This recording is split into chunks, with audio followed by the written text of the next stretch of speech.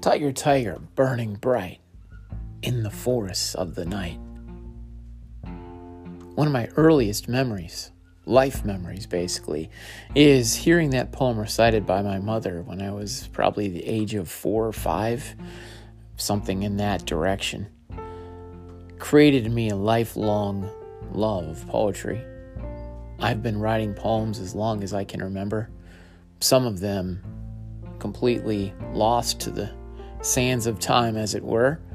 But some of them, in my later years here, as I've rounded the age of 53, I've managed to keep.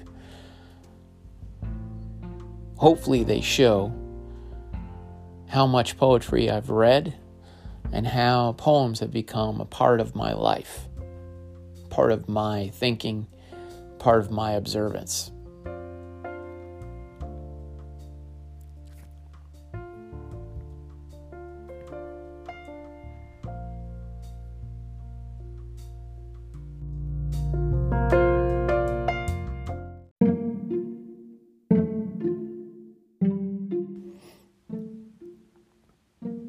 Quixote.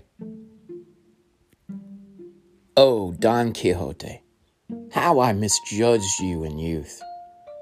Fanciful, foolish, while never in the know, escaping reality on a television show, swatting at windmills with cursed tongues, defending your maiden's honor on Rocinante. Where are you tonight, Don Quixote? I could use a friend as messed up as me. Let's go fight some windmills. Give Pancho a call. Ride 3x3, you on your horse and we on our donkeys. I admire you now at 53. Believing in one true thing takes more guts than most people have. And if that thing isn't real, almost the better to prove one's faith.